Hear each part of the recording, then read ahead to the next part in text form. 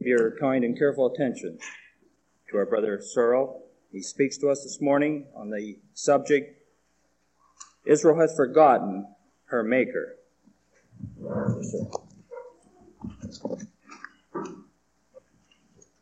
My dear brethren and sisters, we have by now become thoroughly acquainted with God's method of teaching, which is a method which involves gentle repetition.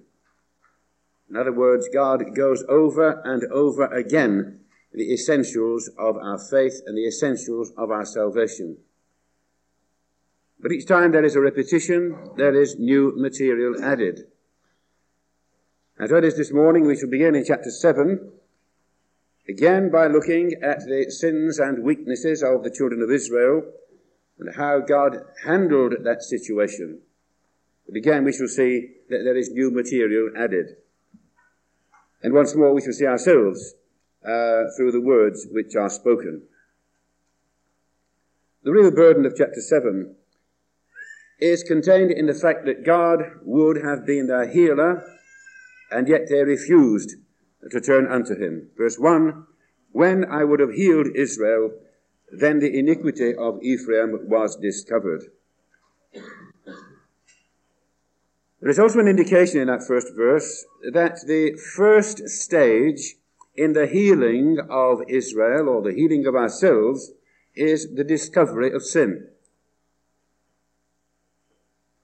Israel was blissfully ignorant of the sin that she had committed and of her real isolation from God and of the impending judgments.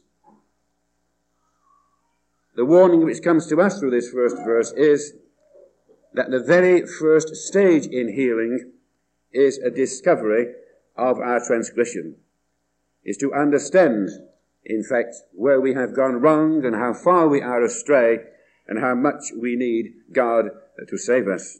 Verse 2, they considered not in their hearts that I remembered all their wickedness. They thought of themselves as being God's chosen people, as indeed the Jews do today. There always has been and is today an arrogance amongst Jewish people who feel themselves to be the people of God and who are not touched by his word and are not humbled by it. They consider not in their hearts that I remember all their wickedness. God knows and God remembers. We may so easily forget. We may forget the transgressions of each other, certainly try to forget those of ourselves. But we must not forget that God remembers. I remember all their wickedness. Now their own doings have beset them about, and they are before my face. Verse 13, woe unto them, for they have fled from me, destruction unto them, because they have transgressed against me. Though I have redeemed them, yet have they spoken lies against me.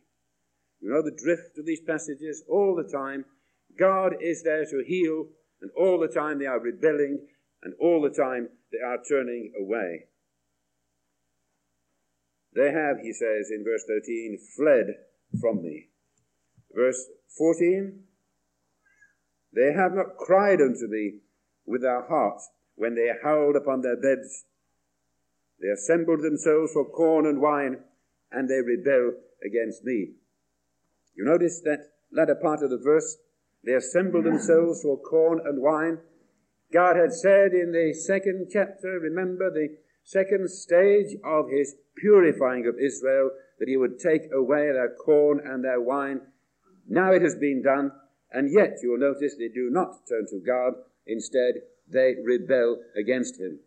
The second stage, that remedial action, is ignored by the Jewish people, and instead of turning to him, they rebel against him. Very much like the prodigal son, who you remember, when he began to be in want, went and joined himself unto a citizen. Did not think at that early stage of going back to his father. The first part of verse 14 also presents to us a very important principle. They have not cried unto me with their heart when they howled upon their beds. Men and women will weep in affliction. But it is only men and women of God who weep unto God in their affliction. The children of Israel have wept bitterly in the horror of the Jewish pogroms over the ages.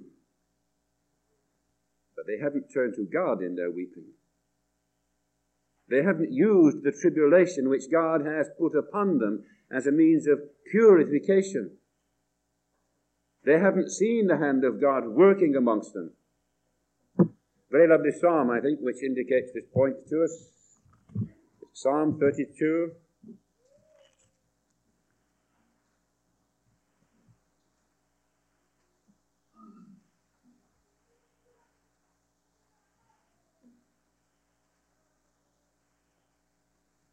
Blessed is he whose transgression is forgiven, whose sin is covered. Blessed is the man unto whom the Lord imputeth not iniquity, and in whose spirit there is no guile. David speaking, of course, and you'll notice now he refers to the time when he had sinned with Bathsheba, when he had tried to hide his iniquity. When I kept silence, my bones waxed old through my roaring all the day long. But in his affliction, David recognized the hand of God, for he says, day and night thy hand was heavy upon me, my moisture is turned into the drought of summer. And David acknowledged his transgression, verse 5, I acknowledge my sin unto thee, and mine iniquity have I not hid. He had tried to hide that iniquity for some 9 months at least, had failed to do so. He now in his affliction recognizes God's hand, and he confesses his iniquity. I said, I will confess my transgression unto the Lord, and thou forgavest the iniquity of my sin. Notice how David here gives so full a confession of his weakness that he uses all three words, iniquity, transgression, and sin, each of which is used in that lovely passage, Exodus 34, verse 7, and which describes the totality of the wickedness of man. Iniquity meaning the depravity or guilt of man. Transgression, rebellion, turning away from God, and sin, of course, missing the mark. And here we have David recognizing all these things. He says, I will confess my transgression, my breaking loose, my rebellion unto the Lord, and thou forgavest the iniquity, the depravity, or the guilt of my sin, of my having missed the mark. And so David, understanding his own weakness here, and of course recognizing the hand of God in his chastisement, turns to God in prayer. Back into Hosea chapter 7.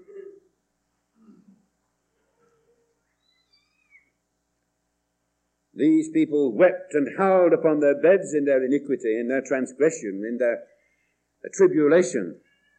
But they did not turn unto God and cry unto him with their hearts.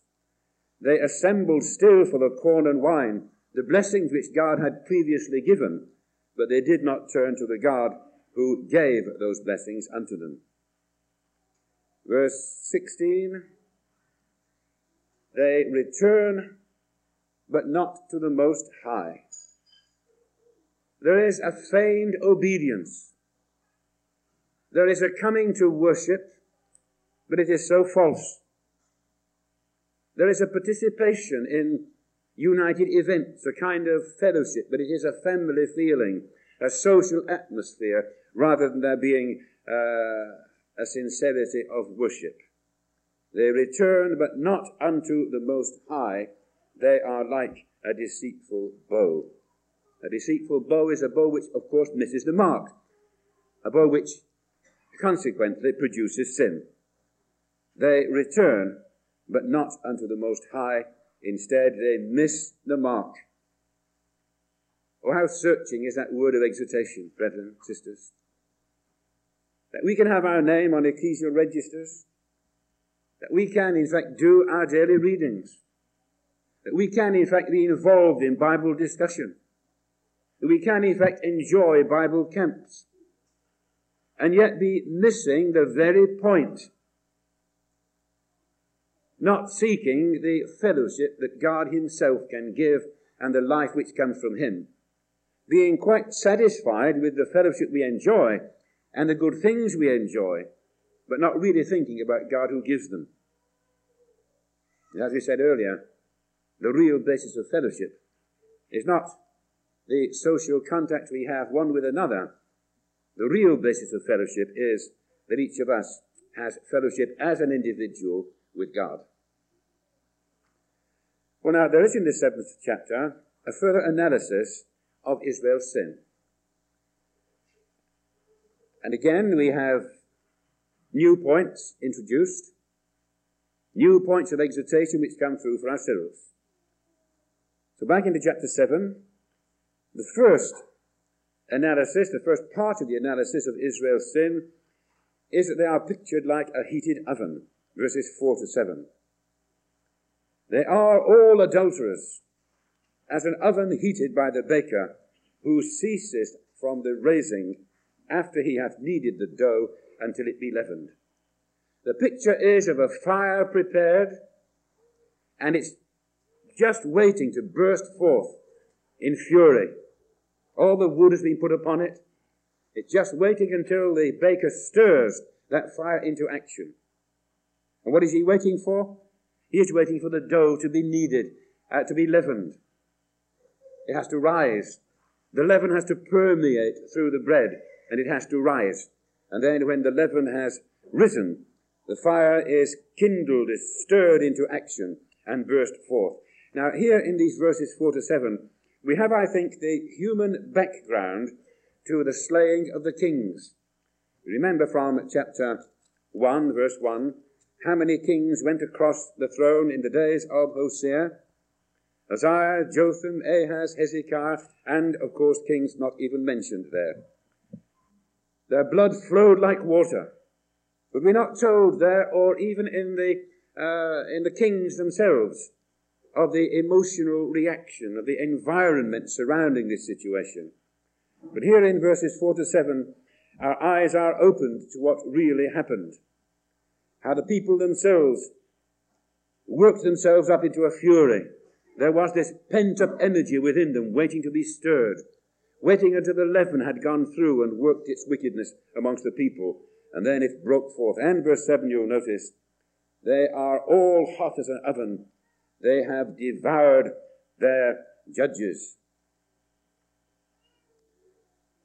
The kings have already been devoured. The priests have already been devoured. And now you'll notice their judges. Their judges are devoured, and all their kings are fallen, and there is none among them that calleth unto me. And so the people, stage by stage, are eating up all authority, all power, all guidance, all direction. They are breaking out, and they are now destroying their kings as well. And notice now in verse 8 how this situation is analyzed in a personal, in an individual sense. Although the nation behaved like this, a nation is built up of individuals. Although the nation is described as a heated oven, a fire is built up of individual coals which provide their contribution to the fire. And so we now look at verse 7, which tells us, verse 8, which tells us something about the people, why they had become fallen in this way. Ephraim, he hath mixed himself amongst the people. Ephraim is a cake not turned. Strangers have devoured his strength, and he knoweth it not. Yea, grey hairs are here and there upon him, yet he knoweth not. I want you to notice 5 stages in those verses. First of all, Israel was responsible for mixing herself amongst the people. It was not the people who came and mixed themselves amongst Ephraim. And it is never the world which intrudes into our midst. The world doesn't want to know us, doesn't want us. It is usually we ourselves who go and mix ourselves with the world. They don't covet our Bible meetings. They don't covet our Bible study. They don't covet the things that belong to our calling. But we covet what they have. We must be participants in their pleasure. We must vie with them for business. We must seek to be financially sound as they are. We want what they have, and so we mix ourselves amongst the people. And there is the downfall, and that is the first stage. And that is what Israel had done. When God would have healed them, they turned away from God, and they mixed themselves amongst the people. We have a tremendous opportunity. God has already hinted to us what the kingdom of God will be like by showering down upon us countless blessings, even now in this time. And yet we are not satisfied with those things. We must take from the world that which it has. And don't forget, what the world has now is all the world will ever have. If your neighbor has a bigger house than you have and more motor cars than you have, has a better yacht or trailer than you have, it doesn't matter. That is all he will ever have. You have been called to become a king, a priest, in God's kingdom. For you, greater things are at stake. Why should you therefore trade in the greatness of your calling for the paltry things which he has, or even covet what he has? So we go back to verse 8. Ephraim, he hath mixed himself, and notice how Hosea spells it out. Ephraim, he hath mixed himself. It is all Ephraim's doing. Nothing to do with the people amongst whom he has mixed at this stage. And the result of this, Ephraim is a cake not turned. Now, a cake not turned will be like one of our barbecue steaks, not turned over. Half done. Red and raw on one side and burned on the other. Not like one I had last night. In fact, I had two last night to make sure I had a good one. What Ephraim is saying in actual fact is, Ephraim is half-baked. That's an expression that is used in Yorkshire very often, Yorkshire in our country, which is used very often to describe a person who is not mentally complete. Now, Ephraim, called to be a kingdom of priests, called to become the head of the nations, never reached that majestic maturity. But like some oak tree which never grows to its full size, but becomes all knotted and gnarled and twisted, so Ephraim was a cake unturned, a cake half-baked. And brethren, that is precisely what happens to us. If we covet what the world has to offer, we will never grow in the truth. We will be half-baked, underdeveloped. We will be useless to the world and useless to the truth.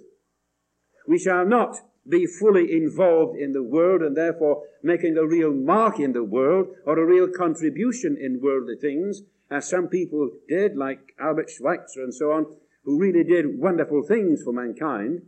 We shall not even do that for the world. We shall not do for God either that for which we are called. And so, first of all, the danger is mixing ourselves. The consequence is that we shall be half-baked, we shall be underdone, we shall be underdeveloped. The third stage, strangers have devoured his strength.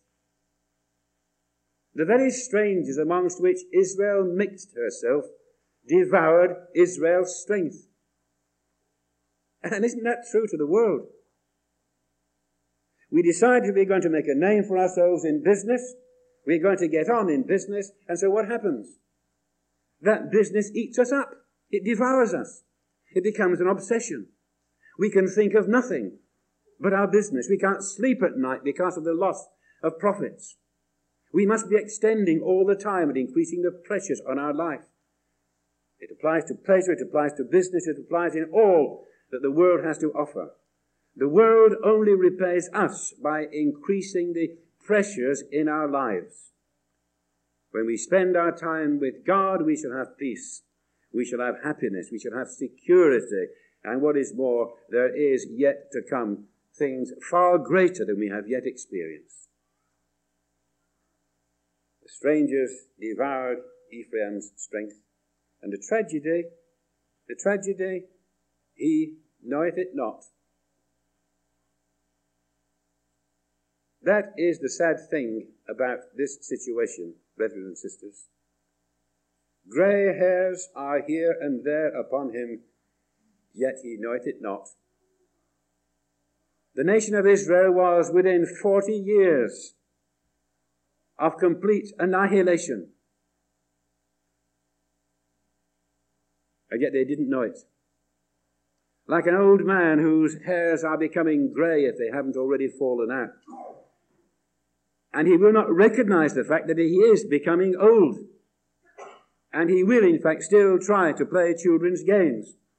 And he will, in fact, then suffer consequences because of it. As we grow older, we must recognize the fact that we are aging, and we cannot do the things that young people can do. And here, the tragedy is with Israel, they would not recognize the fact that they were in decline, in serious decline.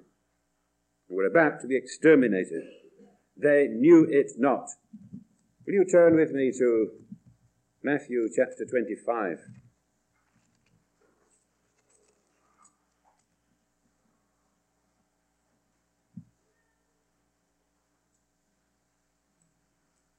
Very powerful chapter indeed. The context of the chapter is the judgment, because verse 30 of chapter 24 talks about the sign of the Son of Man in heaven, and the end of chapter 25 is a picture of the judgment seat. The first parable revealed in chapter 25 is of the 5 wise and 5 foolish virgins.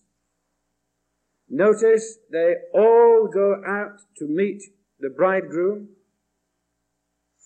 Each has a lighted lamp. And therefore we have a picture here of brethren and sisters who are aware of the second coming of the Lord Jesus Christ and who are going out with a lighted lamp to meet him. But of 5 of those wise people, you will note in verse 12, the bridegroom says, I know you not.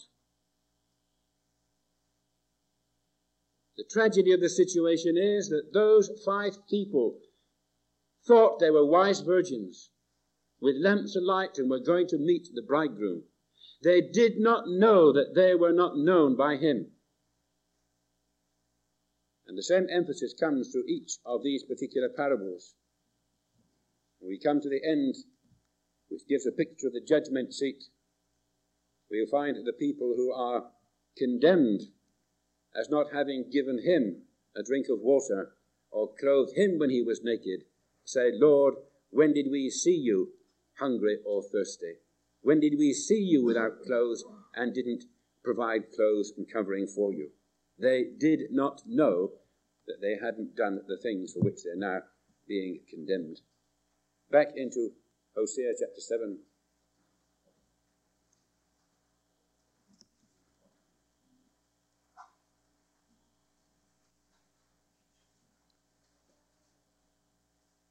Because they had mixed themselves amongst the people, they were underdeveloped. Because they had mixed themselves amongst the people had devoured their strength.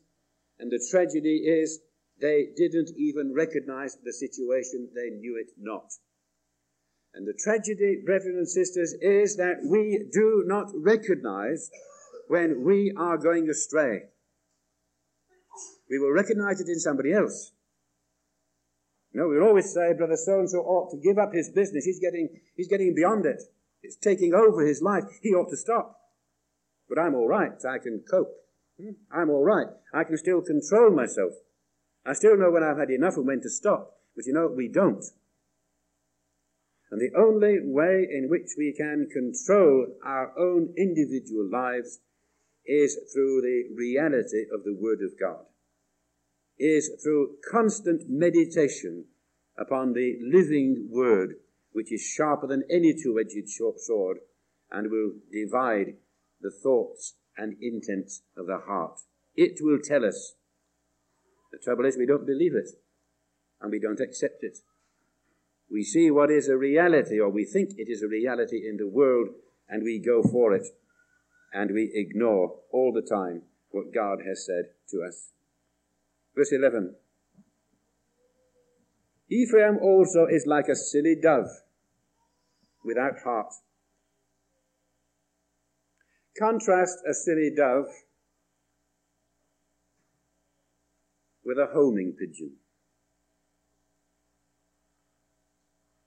You can release a homing pigeon, and in no time at all that pigeon has got its bearings and it's going home. It may even have to go across the channel. It will go home. But you release a dove and it will flutter about like a butterfly. It will go from tree to tree, from branch to branch. And here is that situation in verse 11. Ephraim is like a silly dove. It doesn't know its way back to God. It won't go back to God. It is fluttering about, enjoying the sunshine and the soft, gentle breezes. Rather like a butterfly, which also enjoys and is driven by the breezes, but has no purpose, as does a bee which goes out, and it goes out to work and to gather honey. But here the situation is a silly dove, which in fact doesn't know its way back home, doesn't know its way back to its master. They call to Egypt instead, and they go to Assyria. Interesting to notice as a little aside that Jonah also means dove. And for a long time, until God really taught him the lesson, he didn't know which way he was going. He also went in the wrong direction and had to be brought back by God, but of course he responded, whereas Israel didn't. Now the amazing thing in all this is that although Ephraim is so contrary, so willfully committing sin against him, God is still seeking to save, and we look at verse 12. When they shall go, I will spread my net upon them. I will bring them down as the fowls of heaven. I will chastise them as their congregation hath heard.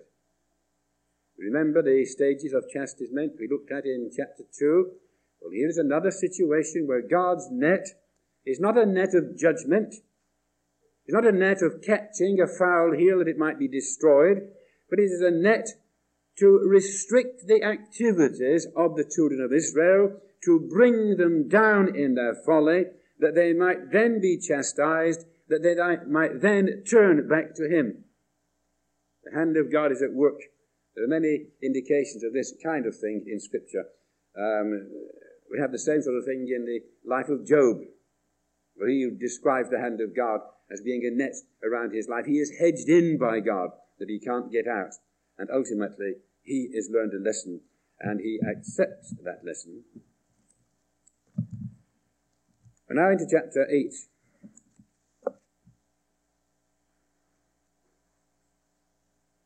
Chapter 8 shows us, I think, very clearly Israel's weakness without God.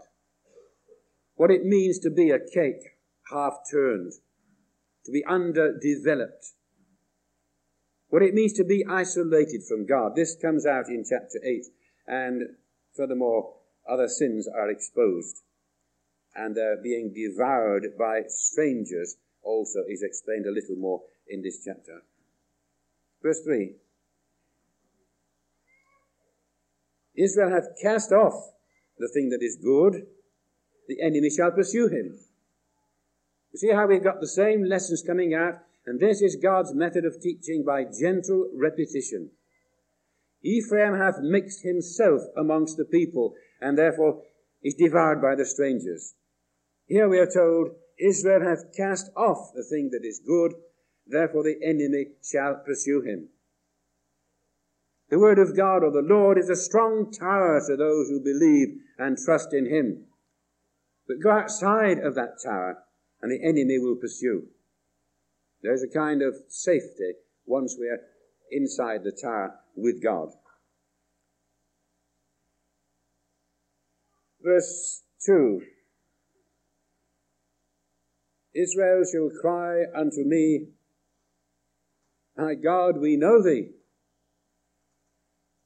Notice the deception, which we picked up a little earlier in chapter 7. My God, we know thee. In actual fact, verse 3 says, they've cast off the thing that is good. They're claiming to know God and to be his people. They're devouring his blessing. Side 2. Do not really know him. They haven't come to terms with the truth.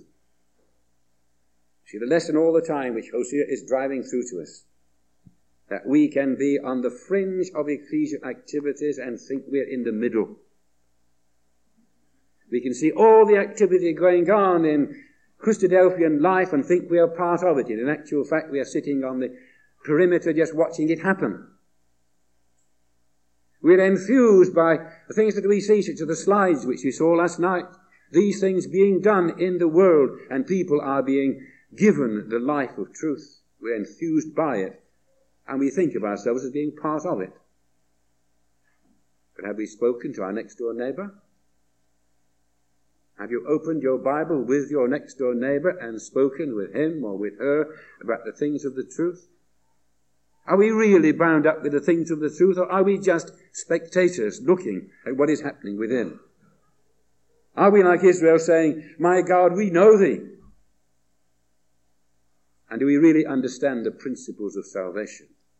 What it is that God requires of us? And are we trying to put those things into practice? Verse 4, they have set up kings, but not by me. They have made princes, and I knew it not. Of their silver and their gold have they made them idols, that they may be cut off. One minute they're saying, verse 2, My God, we know thee. And the next minute they are bowing down to the idols they've made for themselves. Isn't that a picture of human nature? That we will come together to worship and say, God, we know thee, and we break bread and drink wine to show that we have fellowship with Christ, and the very next moment we are back in the world and we are associated with the things of the world. We are not separate people. That is what Hosea is telling us here this morning through this message. We must not fool ourselves and pretend that we are in the midst of activity, when in actual fact we are on the fringe and our feet are well and truly planted in the world, and we are seeking what the world has to offer. Setting up our own kings, our own idols, that we might worship them out of our own silver and out of our own gold. Verse 11.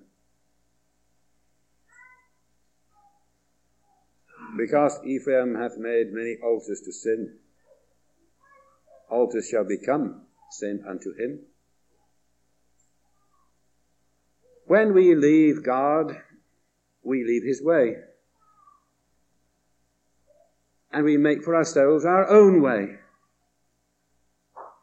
When we stop serving God and we turn into the world, we turn into a different way of life and we create our own altars. We choose for ourselves which way we shall tread. And in treading that way, there is our destruction. Israel were not aware of the fact that the very altars they were making were altars to sin and altars to destruction. Now look at verse 12. I have written to him the great things of my law, but they were counted as a strange thing. I want you to think for a moment of the law as it was given unto the children of Israel. It was holy, it was just, it was good. The law was not just a series of do's and don'ts. The law was a way of life. It was something to be lived. If they lived in accordance with the pattern of the law of Moses, they were healthy, they were happy, they were blessed in their farms, in their storehouses, in their families. It was a way of life. It wasn't irksome, it was a way of life. But if they failed to see that it was a way of life, then the laws became irksome. For example, when God said they were not to make a garment of mixed materials, if they wanted to be economical in their use of materials, if they wanted to make money and to be economical in what they used, then it became irksome. They couldn't mix silk and wool. They couldn't mix cotton and cloth and wool together in making a garment. They had to go the whole way and use all wool or all cotton or all silk. They couldn't mix them. And the same with sowing their seed in the field. They could not sow divers kinds. It had to be one kind of seed only in a field. Demonstrating all the time that we can't mix. We must not mix with the world. There must be this principle of separation. But more than that, look for a moment at the law of the Sabbath. Humanly speaking, a man would say to himself, if I want to make my farm successful, then I've got to work long hours. I've got, in fact, to work 7 days a week. I've got to make my machinery work 7 days a week to make it pay for itself. I shall never pay off the mortgage for the tractor if I don't make it work. I've got to make my servants work 7 days a week. And so, humanly speaking, in order to make profit, one has to work long hours and has to make one's equipment and one's servants also work long hours. But what did God say to the people? He said, I want you to observe 1 day of rest, and during that day of rest, think of me. Remember that I delivered you from the land of Egypt on that day. Remember that I am the one who gives to you your blessings on that day. That you are a separate people. Remember those things on that day. And those people who kept the Sabbath, that is, who did not work on the Sabbath, found that they had greater blessings in their stores, in their barns, than those who worked on the Sabbath. Because the law was to them a way of life with blessing. That if they kept the law, God would shower blessings upon them. And so the man who thought he was being smart by working on the Sabbath day and perhaps tilling more ground, who thought he was going to get more goods from the ground, was in fact worse off. And this works today. You know, we are not commanded to keep a Sabbath today. There is nowhere in Scripture which says that we must not work on the seventh day. But it is a very good God-given principle that we observe at least 1 day of rest and meditation, that we give over 1 day to thinking of God and His way of life. And those who do in this way give up their lives, not just the Sunday, but their lives to God in this way, will find that there are rich blessings which come to Him. Verse 13 of chapter 8, they sacrifice flesh for their sacrifices of mine offerings. We have already just touched upon this. It means in actual fact that when they slew an animal, they were nothing more nor less than butchers who were slaying animals. There was no spirit, no heart in the offering of sacrifices. They weren't thinking all the time that here God is accepting the blood of this animal upon the altar to make an atonement for my sins. They weren't thinking of their own transgressions and of what God was doing for them. They were just sacrificing flesh. No spirit, no life, no heart. They were like whited sepulchres, outside looking lovely, white and clean, but inside full of dead men's bones. And unhappily, that is going to become the nature of ecclesial life as Christ remains away. we shall become more and more like whited sepulchres, more and more filled within with dead men's bones. Less and less activity from the heart of the ecclesia, and more passengers. That is going to be the pattern. And it is our responsibility to get into the heart of our ecclesia and to work with them. Make sure that our sacrifices are indeed sacrifices which mean something, that there is spirit, that there is understanding, that there is heart. Now look at verse 14. Israel hath forgotten his Maker. Picture all the way through. Israel hath forgotten his Maker, and what does he do? He builds temples, and Judah multiplies fenced cities. And that, again, is precisely what mankind does.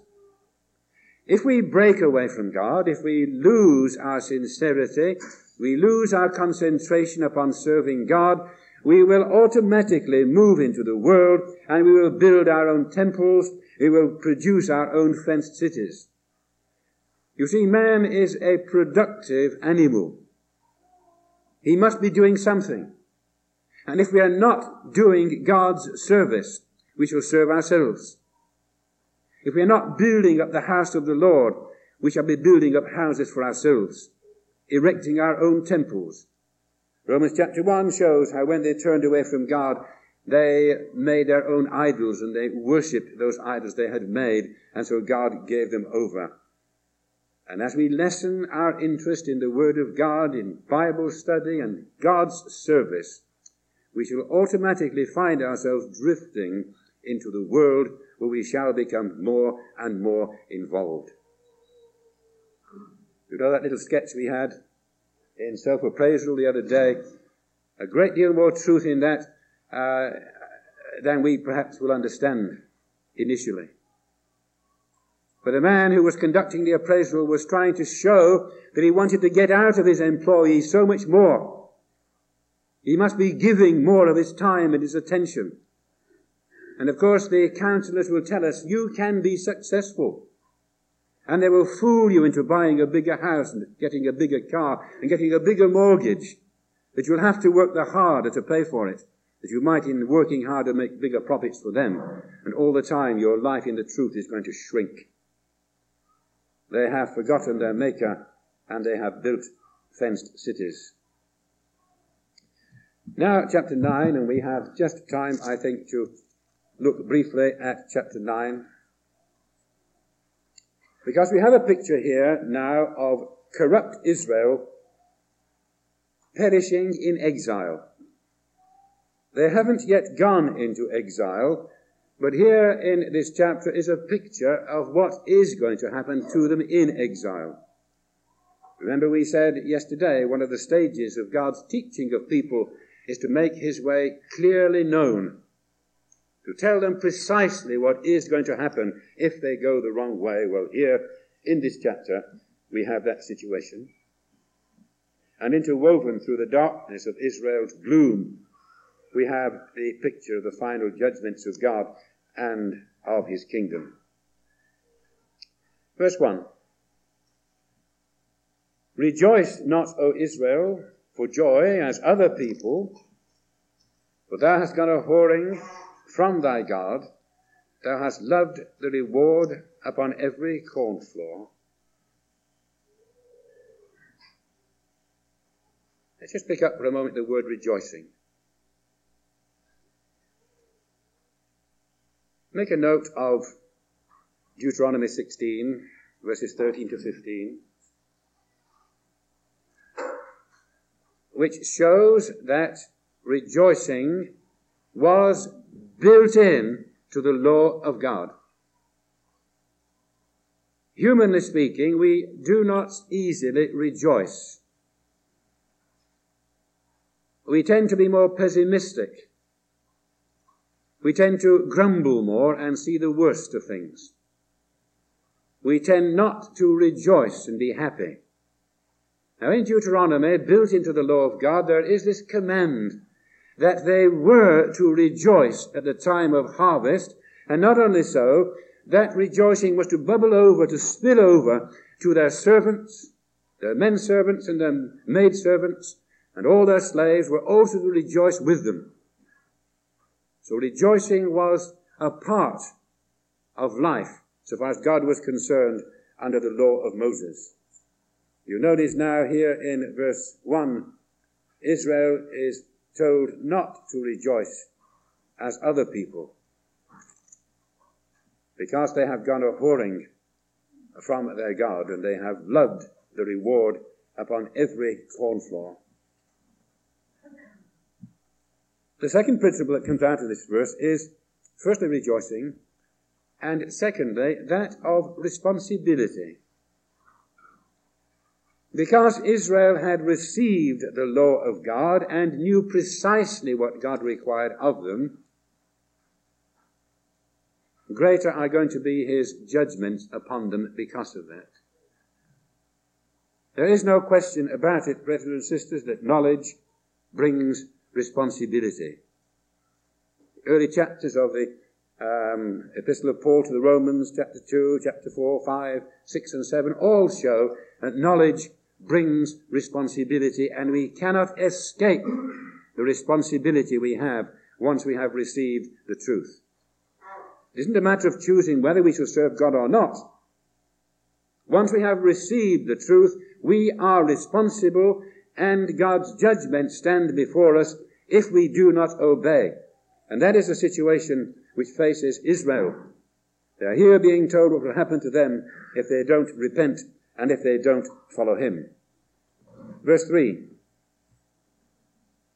They shall not dwell in the Lord's land. You notice the expression? It isn't their land at all, it's God's land. They should have been citizens of Zion, but they haven't become citizens of Zion.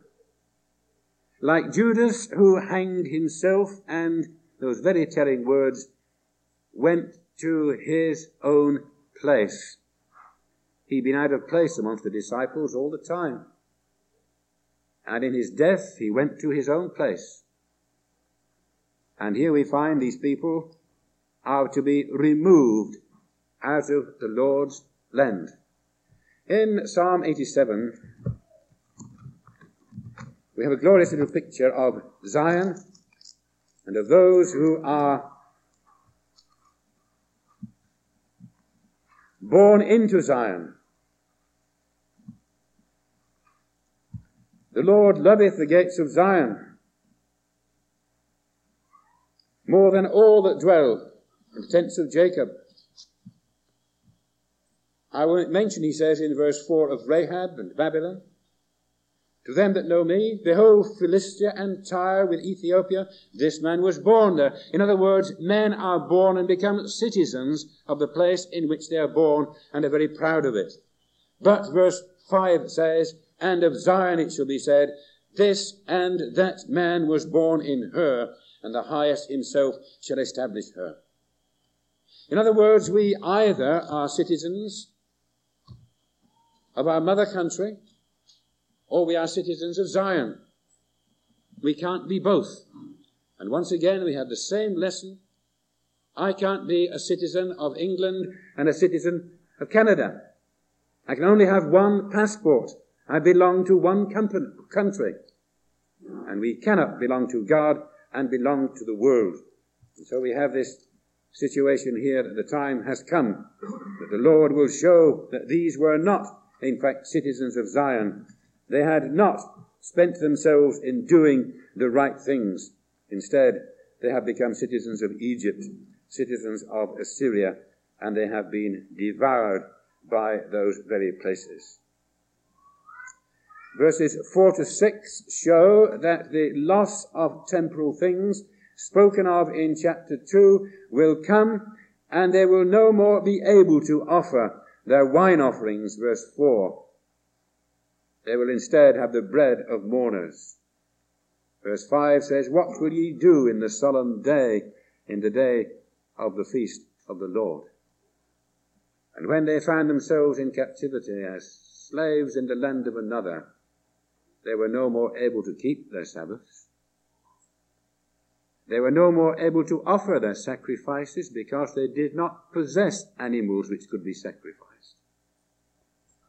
The time had come when it was too late. And that situation is one which has very, very searching words of exhortation for us. Verse 7, the days of visitation are come, the days of recompense are come. Israel shall know it.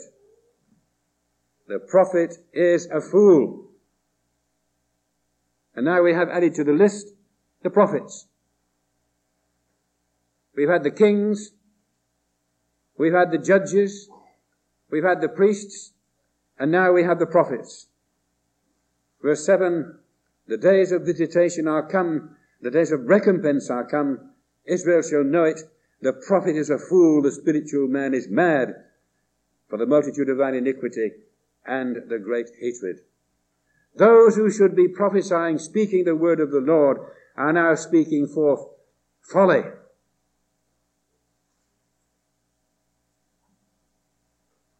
And we are in the last 40 years, I'm sure, of our existence before the coming of the Lord Jesus Christ. And I'm sure also that there will be much folly spoken from our platforms. We shall have more philosophy. We shall have more humour and more wit. We shall have less and less of the Word of God. Already we find that our lectures are becoming philosophical. We tend to talk about famines and distress in the world as if we ourselves could put those things right. Already we are forgetting that there is a gospel of salvation, that God and He alone can put these things right. And as Hosea tells us, He is our healer. The prophet is a fool and the spiritual man is mad because of the multitude of thine iniquity. We will produce that which we deserve, and we shall have the kind of food for which we have clamoured.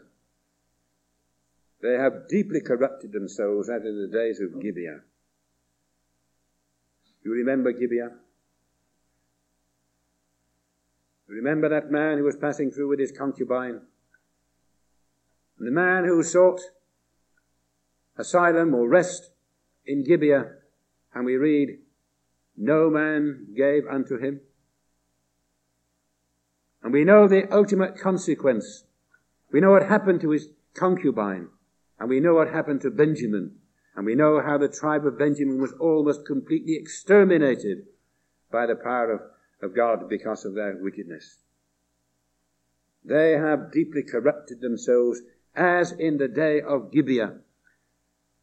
And they are about to receive the judgments of God just as stringently as did Benjamin at that time, who were almost exterminated completely. It would be only a remnant which would be saved. I have found Israel like grapes in the wilderness. I saw your fathers as the first ripened the fig tree at a first time, but they went to Baal Peor. In other words, God had seen Israel as if Israel had been a vine in the wilderness. And He'd taken that vine and planted it in a very fruitful hill. Isaiah chapter 5 talks about that.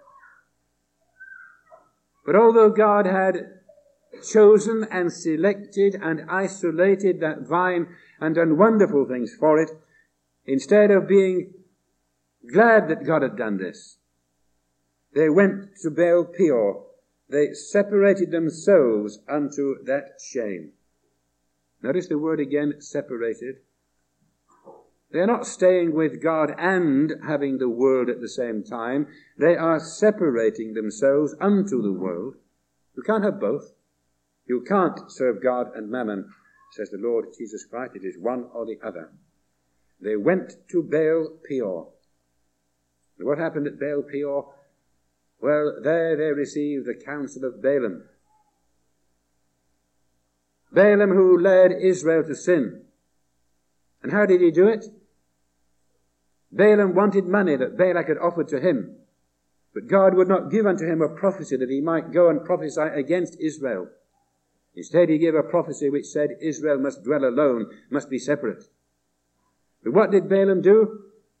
His cunning mind got to work, and he thought, God has said Israel must dwell alone.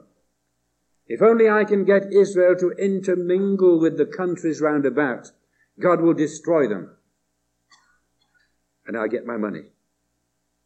And he cast a stumbling block before the children of Israel, and he caused there to be mixed marriages. You read the account through very carefully, and all the references to Balaam in the New Testament as well, and you will see that his counsel is one where he causes mixed marriages to occur, the intermingling of the children of God with the world, and because of this, the wrath of God comes upon them. And there is a dreadful finality in all this. For verses 11 to verse 17 show that Ephraim's glory shall fly away like a bird from the birth and from the womb before the conception. In other words, the child isn't even born. But to talk about miscarrying wombs and dry breasts, all their wickedness is in Gilgal, the place, as we saw yesterday, where God's name had been honored and God's name had been revealed amongst them. But verse 16 says, Ephraim is smitten, their root is dried up, they shall bear no fruit. A dreadful finality for the 10 kingdom tribe. Smitten, dried up, no fruit. There was to be no future at all for the 10 tribe kingdom. My God will cast them away. They did not hearken unto him, and they shall be wanderers among the nations.